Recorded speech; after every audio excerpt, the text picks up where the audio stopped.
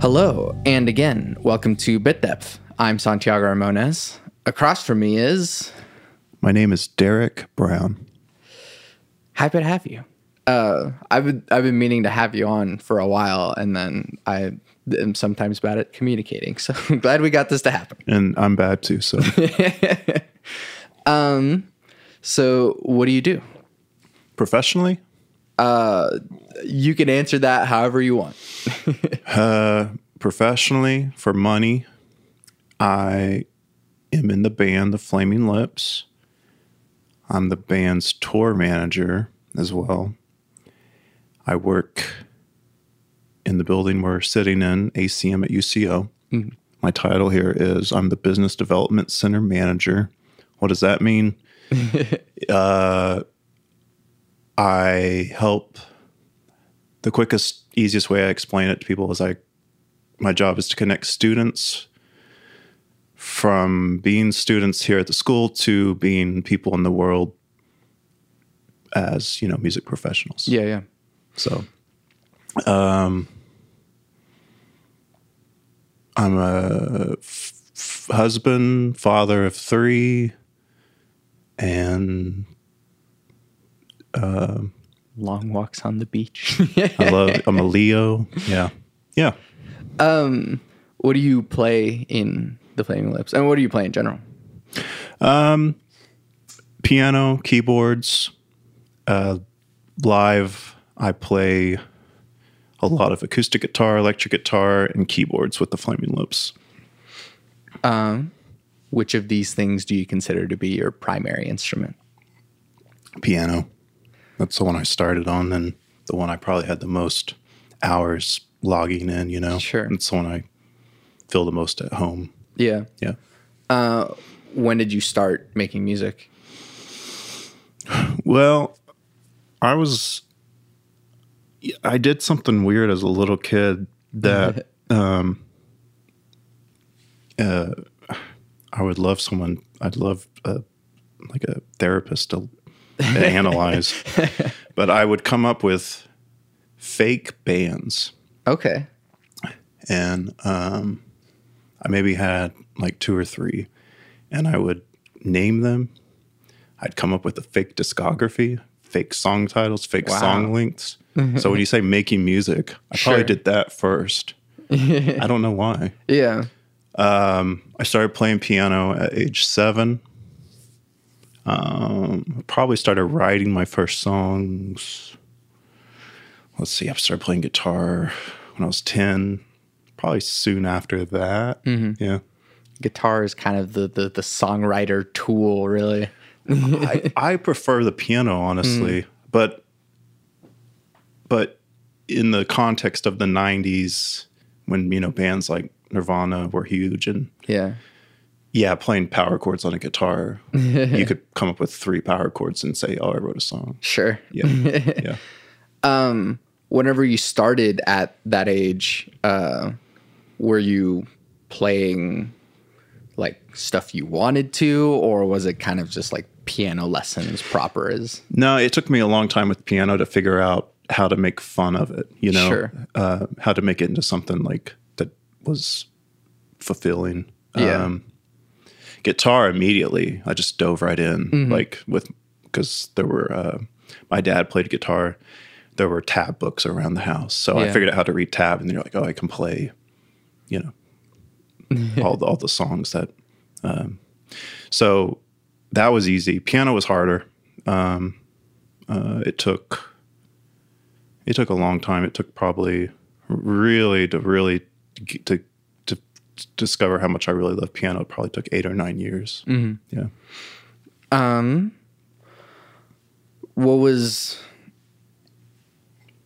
What did you start writing about? What did you want to start writing about? I've never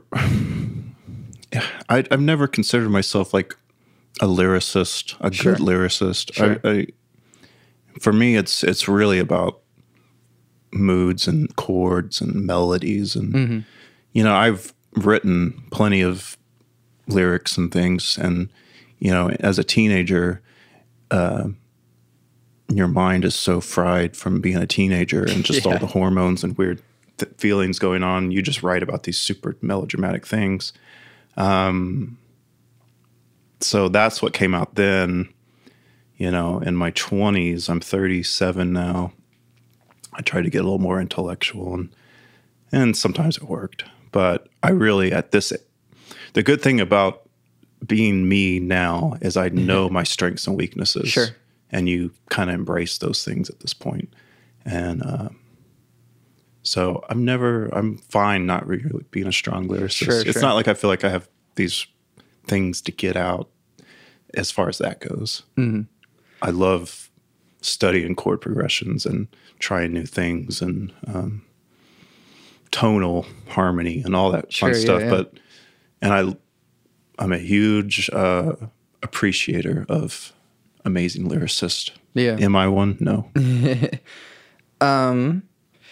Who were you listening to whenever you first started making music, and then who are some of your biggest influences now?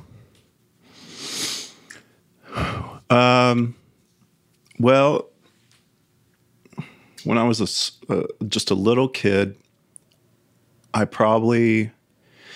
think, you know, it's probably the case for everybody. You're just listening to what your parents are listening to. Yeah. So like some of the first concerts I ever went to in 1989, 90 were Whitesnake, Aerosmith, you know, things like that. And so there was a certain there's like a virtuosity to a lot of that music. Yeah. You know, like Steve Vai was a guy that my parents both were into, right? So playing guitar, I was playing things by people like Eric Johnson, Steve Vai, Jason Becker, these super technical things. Yeah. Then about 13 or 14 years old, I started discovering things like The Cure, you know, and going, oh, this is resonating with me now.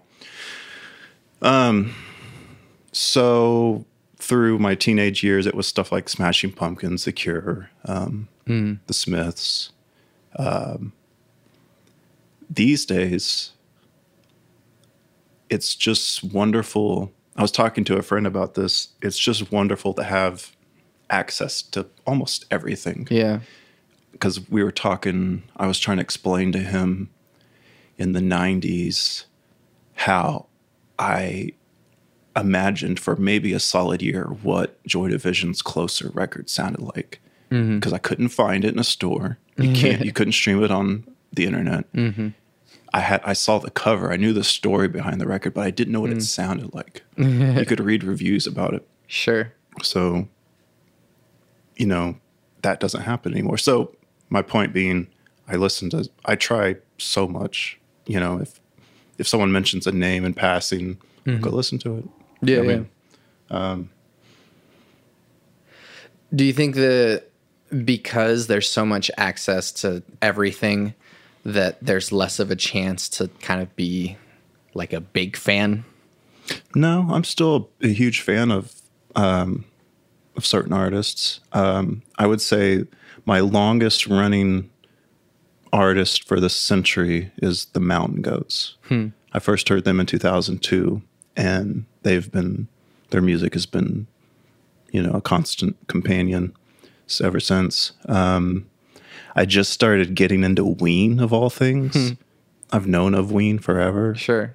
But I just recently got it. Yeah. And so there's so much Ween music. You know, it's just like I go through a Grateful Dead earlier this year. I just immersed myself in the Grateful Dead. That is one that I've been meaning to get to. Yeah. So I think because I get obsessed with things and I become huge fans of things. It's just easier than it's, you know, I can stream probably thousands of full live sets from the Dead online. Yeah. That's amazing, you know? So how did you get to sort of the kind of more management, booking, touring sort of thing? I guess maybe in high school. Actually, I remember exactly. OCU, Oklahoma City University, had a degree at the time that I believe was called an entertainment business degree. And once I saw the courses in the catalog, they were things about like artist management, publishing, booking agent. Yeah. I was like, oh, okay, that's what I'm going to do. Yeah. I never stopped through that period. I never stopped being in a band, playing music, writing songs, stuff like that. But I had to be involved in the business somehow. Yeah. And that was the logical next step out of high school to still continue on that path. I still took piano lessons in college and things like that, but and I was super interested in it. The more I learned about it, so there's some aspects of it that I just do not like at all. I don't like anything that takes that. I don't know, that looks at it, that approaches music in a too sterile, business-like kind of way. I still, above all, the actual art and the actual music, to me, is like the supreme being.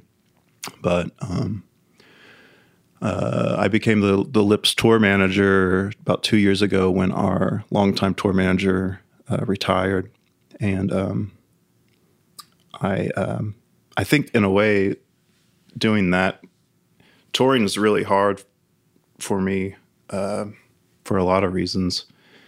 And I think becoming the tour manager was kind of just the way for me to still do it and stay sane. Sure. Because it kind of takes something that's really chaotic and gives you more control over it. But I've done ever since, I graduated high school in 1999. I started that degree in the fall of 99. So we're coming up on 20 years of being involved in the business in some way or another. I don't think I don't consider myself like so artistic that I can't do spreadsheets and book hotels and things like that. Right. There's a very practical. Yeah. More of my brain is wired like that, I think, than just being a music guy. Yeah. How does someone make money doing music nowadays? Well, in Oklahoma, there are churches, and there are a lot of them. And the month I turned 16, I got a job playing piano at a Catholic church, and I had that job for about 13 years. Whoa. Yeah. And that enabled me to have enough money to do the things that I needed to pay for and to have fun and not take up so much of my time away from doing the actual music. So ever since then, I've tried most of, I would say 95, if not more, because I had a couple like waiter jobs, but they didn't last very long. For the most part, everything I've done since then, as far as making money, has been in music somehow. You have to be willing to try anything, I think. And you just have to be open to, you can't get this pie in the sky scenario in your head. Like it's got to be like this. I mean, I went out on the road when I was 19, 20, selling merch for bands for free. Yeah. You know, and my mom at the time was like, why are they not paying you? I'm like, look, I get to go to New York, Boston. I get in a van. I get to go see the country, be around people I like. And I don't need to get paid. Like, this is a, you just have to put yourself out there and try things and not be afraid and not have an ego that says, oh, I'm above that. You know, that's kind of the death of you know, eventually you're going to find something that really resonates with you, but and it might be things that you never thought would, Yeah. you know. So I would say, how do you make money doing music? Do what you love. Try things you don't think you are going to like. Put yourself out there, you know. And then I'm glad this is a separate question. Yeah. What factors contribute to success as an artist? Because success and making money are very separate things. I think it's just up to that person. I mean, my definition of success is different than, you know, even some of my bandmates in the Lips. So for me, I've never been comfortable being in positions where I feel like I'm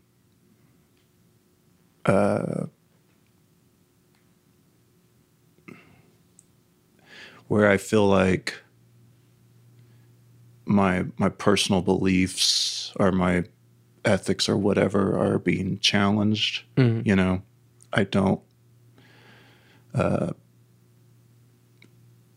There are a lot of really dishonest, predatory people in the business, and I would see their behaviors and see the way they operate and just get that sinking feeling. Yeah. So success for me has been being able to do this and stay within my realm of values, you know? Yeah. What's a musical hurdle that you've gotten over in the past, and what's something that you're still working on? Musical hurdle. Like a skill or something that. Well, the one thing that I hope to do at some point is learn how to play the pedal steel guitar very well. That's a long-term goal that I haven't worked on, but it's in the back of my head. Like, I'm going to do that someday. Yeah. I think in my early 20s, and I see this with a lot of students here at the school, they get really focused on the side of the business that doesn't involve being good at your instrument or your craft, as in like social media and the branding and all that stuff. Yeah. And all that's really important. But I fell into that too. And I think just kind of recently I've renewed this sense in my head that you have to be really good at what your craft is. Yeah. You know? And hopefully the other things fall into place. Just don't put too much, you can't put too much focus on, you know, it's like, have you seen the Firefest documentary? Yeah. Both of them, actually. Yeah. So watching that kind of reinforced it in my head, because what was that guy good at? He was good at like branding and marketing. Yeah. He couldn't pull off the actual nuts and bolts of doing the festival, right? Sure. So what if you're a band and your pictures look cool and everyone loves you because you're really popular and, you know, but or you look like you're you really look like you're, but you kind of suck once you get up there and you can't play the part and your band falls apart and it's like, you know what I mean? Yeah. So, just this kind of renewed feeling that I have to be really good at what I do. Yeah. Or the best I can push it. And I definitely lost sight of that at one point. I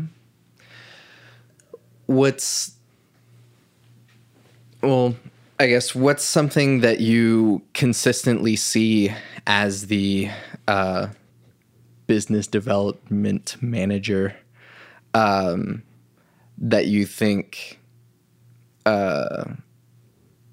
what's something that you would say to help people in that role that you're taking as the manager of that like, hey, you're coming to me and you want a job in the industry? This is what I always say to people. I kind of said it earlier. I say, put yourself out there, be diverse, and be open to trying all sorts of things.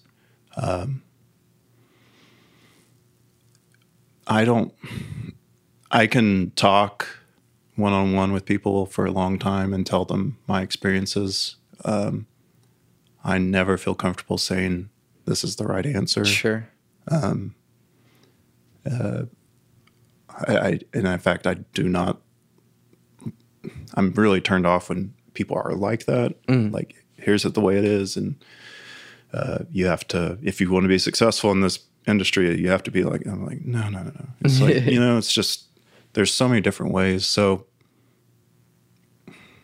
I can only tell my story and my experience, and hopefully that resonates with someone. Yeah, it seems kind of funny, the job I'm in, and me saying this, but yeah, I don't feel like I have all the answers, you know? And that's kind of liberating. Yeah, no, I always really like hearing that. In the amount of time that I always ask people for answers, I always really enjoy that. I don't think really any of us really do. Right.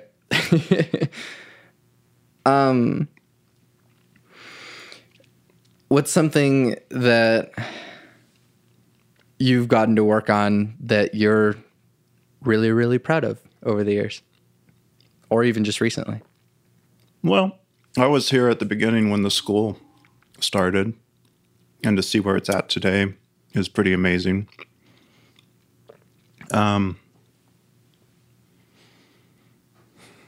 Right now, just getting the Flaming Lips on tour. We're going to start back up next month. We're talking in June. July, we'll start doing a bunch of shows again. So, on that first show date, seeing 2 semis, 2 buses, all these people, all this stuff coming together, that should feel good. I'll let you know if it doesn't. Yeah. But looking forward, I'm imagining that'll all feel pretty good, because it'll be the culmination of months and months of preparation and work and stuff. So that's always a good feeling.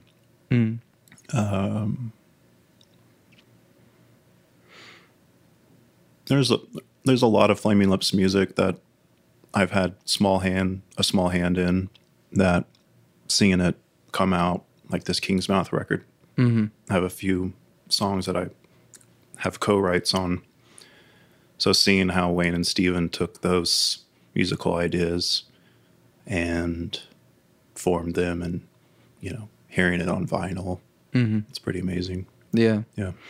And I kind of want to mention the fact that you guys were nominated for a Tony Award on the... That was, that was basically one afternoon it's been 6 years. It was the summer of 2013. And the story at the time was SpongeBob is doing a musical. They've asked us to contribute a song.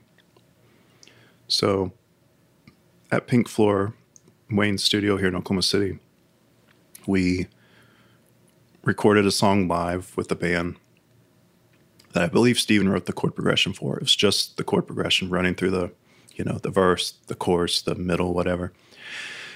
So we tracked it, and then Wayne did this funny thing where he said, everyone go try a vocal melody one at a time. So you go out there, and Steven did it first, and then a couple other people, and then I had my turn, and then a couple people after me. And so it was just on the fly trying a vocal melody. Yeah. And they decided Derek's is the one we're going to go with. So then 5 years later, to be attending the Tonys, because it was nominated What was the nomination? Best. There was a few of them. I was kind of just looking it up, but like I think just best musical was. Yeah. They were nominated for 12. It only ended up winning one, but just that was a pretty magical day and evening.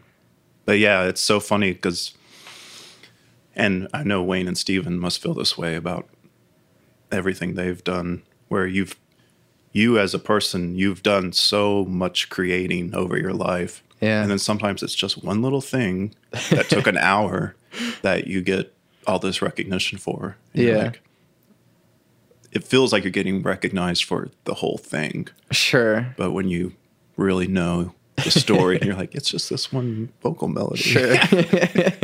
Oh, well. Yeah. And I mean, that is kind of something that I've seen happen a lot with different artists, is that there's like, you have a whole bunch of stuff that you put your heart and soul into, and then like this one thing sticks out. You're like, I just kind of cranked this one out in like 10 minutes. Totally. And it's like, and everyone's like, oh yeah, that one. That's the one that I like. I'm like, dang it. It's like Black Sabbath, Paranoid, the song. It's like they just, the record was done or whatever.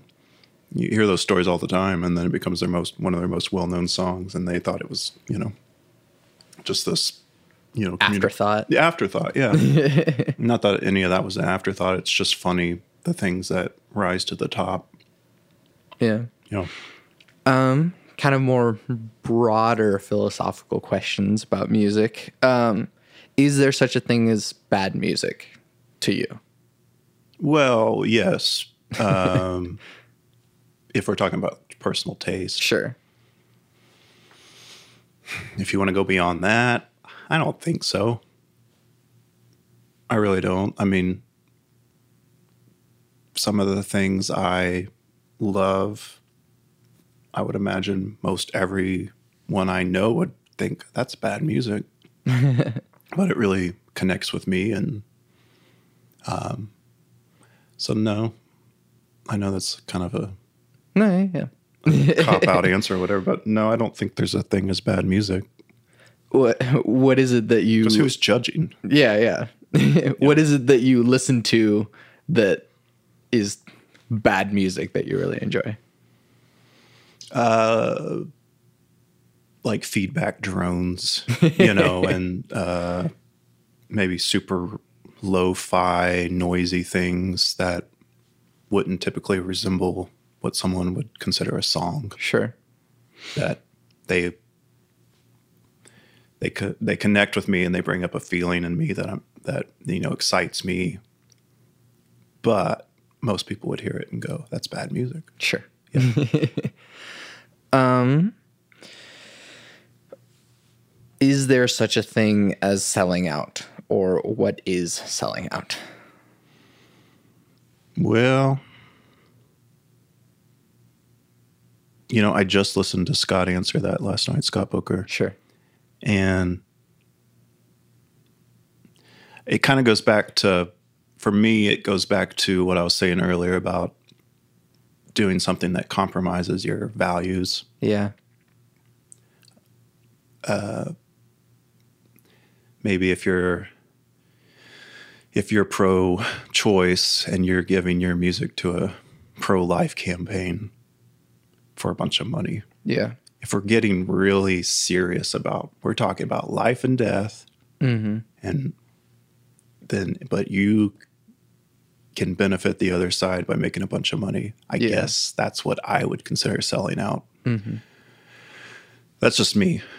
It's kind of it goes back to your question about bad music. It's all it's all it's going to be, you have to look at that specific situation and those people.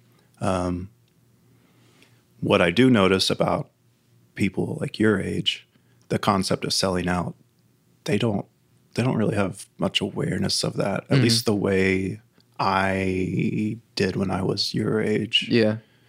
Because in the 90s, that sellout phrase was used a lot. and bands would get ridicule for doing something that their fans considered them to sell. Sure. I don't think that really happens so much anymore, Yeah. which is great. Yeah. Well, I think there's also like a perspective that it's so hard to do music nowadays. Yeah, and that, like, I didn't finish my thought, but Scott was talking about if the Flaming Lips being on Beverly Hills 90210 or whatever it was helps other people hear the music because they're not getting played on MTV or whatever. And we're talking about 1995 here. But then, no, it's not selling out because you're just trying to reach your audience, your potential audience. So, yeah, I don't even really think in those terms of like, is this us selling out? I might think, is this us being lame? You know? Sure. Is this a bad idea? But selling out, I don't know. Yeah. Do you separate art from the artist? I do. Yes, I have to. I like Morrissey, and you know, you know, that's someone that is getting in all these, getting all this flack for his affiliation with like a right wing political group. Yeah, I do. For me, the music stands as it's on its own. If I felt like I had to like or agree with the artist's beliefs, that would really change the music I listen to. Music to me is that piece of music. Yeah. Doesn't matter to me who wrote it, who played on it, who produced it. Doesn't matter. The song is the kind of the holy, you know, the sacred object. So yeah, for sure. Yeah. And then kind of moving towards the spirituality thing. What is the role of spirituality or religion in your life? Well, there's not a huge role. I mean, spirituality for me is more just my personal beliefs and ethics. It doesn't honestly play if we're talking about like traditional Christianity or religious affiliation. No, it doesn't. I mean, the thing about working that job at the Catholic Church for 13 years, you hear a lot of readings from the New Testament and the Gospels. And for me, the Bible is just a really amazing piece of literature. It's not just that, but hearing those readings so often, because with the Catholic Mass, you're not getting, it's not an hour of songs and then a sermon. You're getting these prayers that are recited at every Mass and these readings that are coming verbatim from Old, New Testament and the Gospel. Hearing those things curated in such a way that they pull a reading from the Old Testament, then here comes one from the New, and then finally a Gospel. And those are selected in a way that there's a common thread. There's meant to be a common thread. And then they're also, you know, they're choosing, it's basically like a Bible mixtape, you know? So those would really resonate with me sometimes, are just a turn of phrase. I wrote down things constantly during Mass because I'd hear something, I'd be like, that's an amazing way to put that. Sure. The question was, how does spirituality Yeah, what is the role of spirituality in your life? I think all the Catholic Mass I went to as a young person just kind of laid a bed for the way I approach life now. Mm-hmm. So it's subconscious. Mm-hmm. Yeah. It's there. Yeah. What is your definition of God? It's very abstract, I guess. I don't know. You know, it's back to what I was saying. None of us have the answers. Mm-hmm. Obviously, there's a higher being. I mean, obviously, for me, there is a higher being that put all this stuff together in a way that makes sense, to make our bodies work in a certain way, our brains work. That's pretty amazing. I don't think it's just an accident. God, for me, is this constantly present authority figure in my head, just keeping tabs on me. And when I get too far off from the path I want to be on, I'm meant to be on, I feel like I'm supposed to be on, then maybe that is God telling me, work on that, work on changing that. I live out in the country, and the Lips are not touring right now, so this is the first kind of extended amount of time I can think of in maybe 10 years that I've just been home, not constantly thinking about, or not constantly having my routine interrupted by flying somewhere. And so I've been very in tune to the changing of the season. Yeah. Which is something I just hadn't thought of, but seeing the trees bloom at a certain time, and then the stages of that, you know, for a few days they're this one color and then it's another color, and then all of a sudden here come, you know, the ants, and then here come the worms and the bushes, and it's been pretty incredible to watch that every day and not be interrupted, because I think at my age, at my particular point of awareness, I'm more aware of what's around me than I've ever been. So if anything, seeing all this and taking all this in has reinforced the idea that yes, there is a God.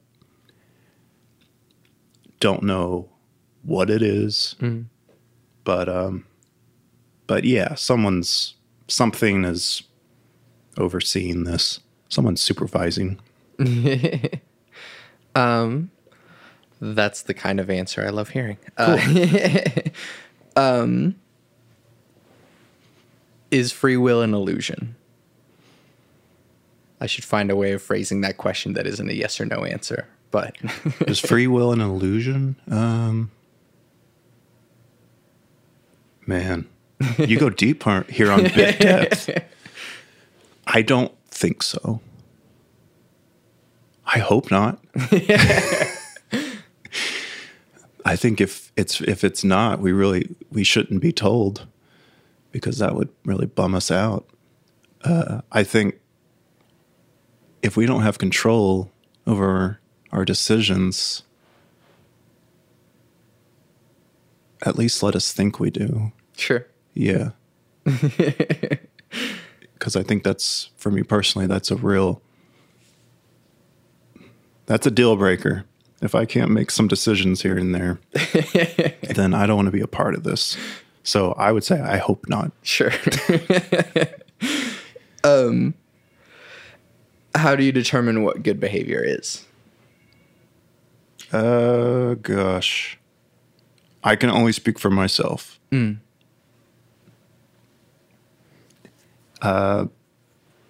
Good behavior. And my kids, I guess. Sure. Because that's where I'm applying that logic the most lately. Yeah. Don't physically or emotionally harm other people, and take care of yourself. I would have to say, if we're going to break it down, that's good behavior. Pretty much, yeah. Yeah. How do we reduce the division that has permeated our culture at least a bit more lately, but has kind of always been? I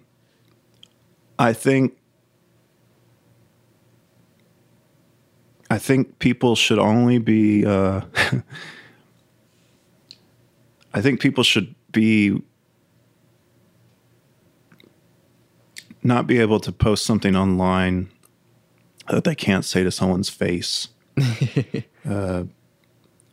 There's so many relatives of mine that, after seeing the things they post on Facebook about politics and religion and abortion and stuff, that it's really hard to look them in the eye the same way at Easter lunch, because you just can't believe that they really feel that way. Now, I would never know they felt this way if it wasn't for Facebook memes and stuff like that. So that kind of bums me out that basically social media has given us this platform to just be shit talkers. Can we cuss on BitDev? Yeah. And because these aren't the conversations and the things that come up in just real life for the most part. Mm-hmm. So to bridge the divide, I just wish we'd get off the internet a little bit and at least just talk more face to face and less this culture of causing of whistleblowing online. For example, someone I know posted something on Twitter about a music festival here locally and how they were getting bad treatment from this festival. And I interpreted the tweet as, I'm going to start some shit. Watch out. Because for some reason, that's this thing we have that, and I've been guilty of it too, of watch out because I'm about to drop a bomb. And people are going to get all excited and bent out of shape over this. And then I see the reply from the guy at the festival. And he's like, keep in mind, this guy is a volunteer. He's worked really hard towards this effort. He's passionate about what he's doing. He wants it to be good. At least that's what I'm projecting. And he's apologizing. And this is all public, And he said, you misunderstood what happened. Why did that person that wrote the tweet not go to them originally in private and work out this thing? Why does it have to be in the public eye and all these people get their emotions, riled up? It's just too much is becoming, our emotions on exhibit, and me personally, as in my personal growth, that's been something I've tried to work on a lot in the last year or two, not just vomiting my whims and Sure. impulses online, because that doesn't really exist in the same way online as it does in real life. Work on it in real life. Yeah. It's a very long-winded answer. Sure. No, I like that. Just talk to each other. Come on.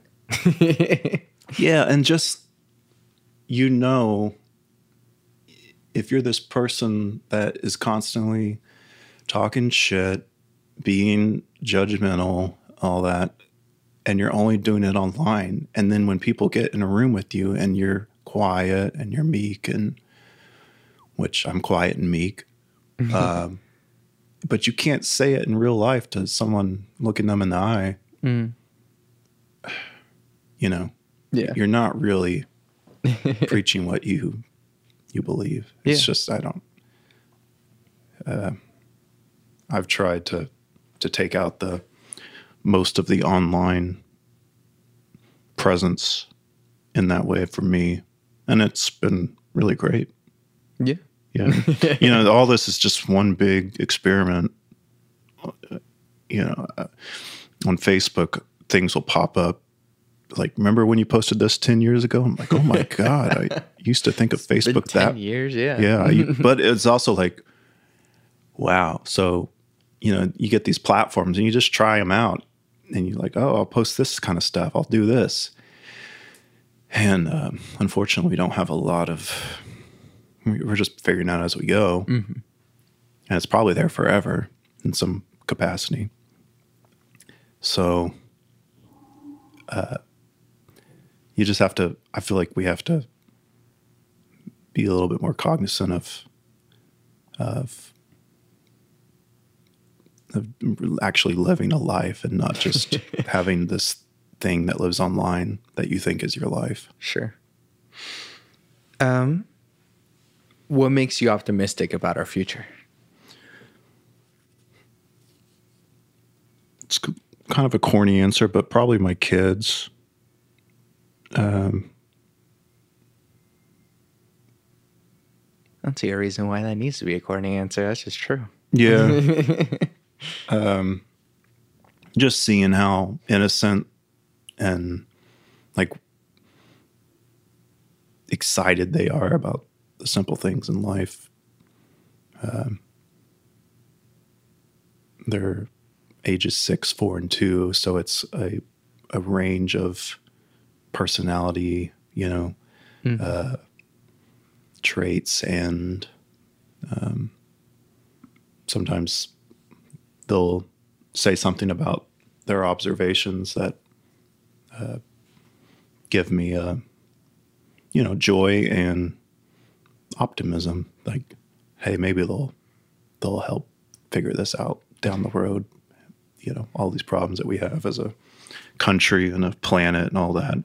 That if we can be good role models and good teachers, that hopefully they'll undo some of the stupid things we've done.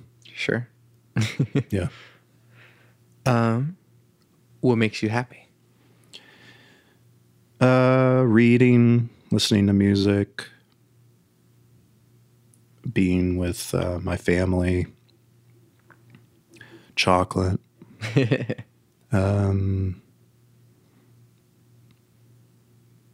Went on a nature trail the other day with my family. That made me really happy.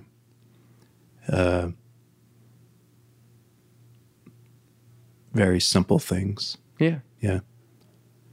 At my point in life, I've figured out all the things that make me really happy and the things that don't. So I'm good at filtering out the bad stuff. Sure. Yeah. Why music? 'Cause it's the best, I think. There's nothing else that, as far as mediums of expression, there's nothing that compares to music for me. It's the thing that has been my language since and I don't remember it, but my parents claim since I was about 2 years old, music was the thing that, soothed me and kept me interested, and none of that's changed. There's been times where I have been frustrated with life and have thought music was the enemy, but it's not. There's so much to it that it's just this constant companion through my life, For lately, my kids have been interested. They gravitate towards just a few songs that are in my iTunes library, and one of them is a song. It was the first song I ever learned how to play on guitar when I was 10, and all my kids love it, all three of them. But I was listening to it. They said, play it. I play it in the car, and all of them are singing in the back, and I'm like, that's pretty amazing. Yeah. That the song I learned how to play on guitar in 1992, that I, busted out my mom's speakers in her Pontiac Grand Am in 1992, listening to, is the song that I'm playing for them now, that they're singing to. Can't think of any other thing besides maybe a book that has lasted, So that's a pretty amazing feeling. What's that song? It is by the band Def Leppard. It's called Photograph. Nice. It's one of the greatest songs ever.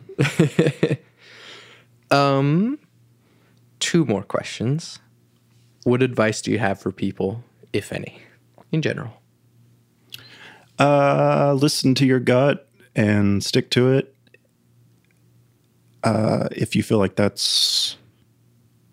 be open to hearing other viewpoints, but don't compromise what you feel like is what you need to do, or what your beliefs are.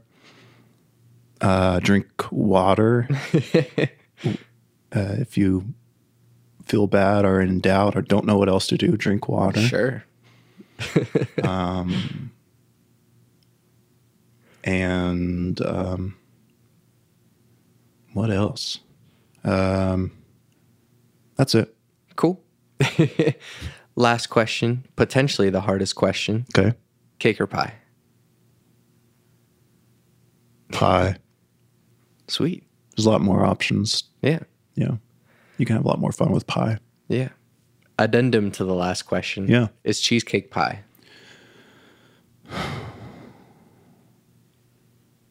Don't think so. Yeah. Derek, thank you for doing this with me. Plug your stuff. What do you got going on? What's that? Plug your stuff. What do you got going on? Plug my stuff. Flaming Lips are going on tour. We are doing shows with the Claypool Inn and Delirium. We are going to Europe. We are going to Australia. Australian tickets go on sale today. Oh, cool. If you're into that. Right. This episode will be posted next Thursday. So tickets are on sale now. Yeah.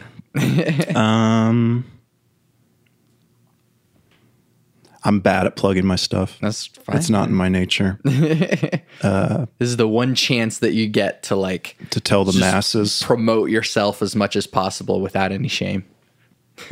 Nah.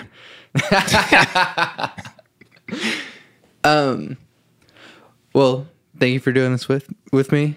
I'm Santiago Ramones. I'm Derek Brown. Thank you. You can find everything that I do on my website, santiagoramones.com. I make music. You can download or pay for Songs with Words demo.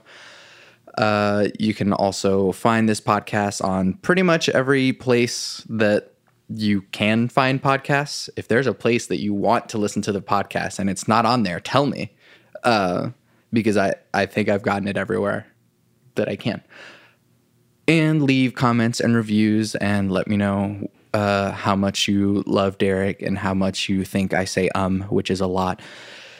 And I always end my podcast with my 3 things. They shape my life philosophy. Those 3 things are: love never fails. It's going to be okay. I might be wrong.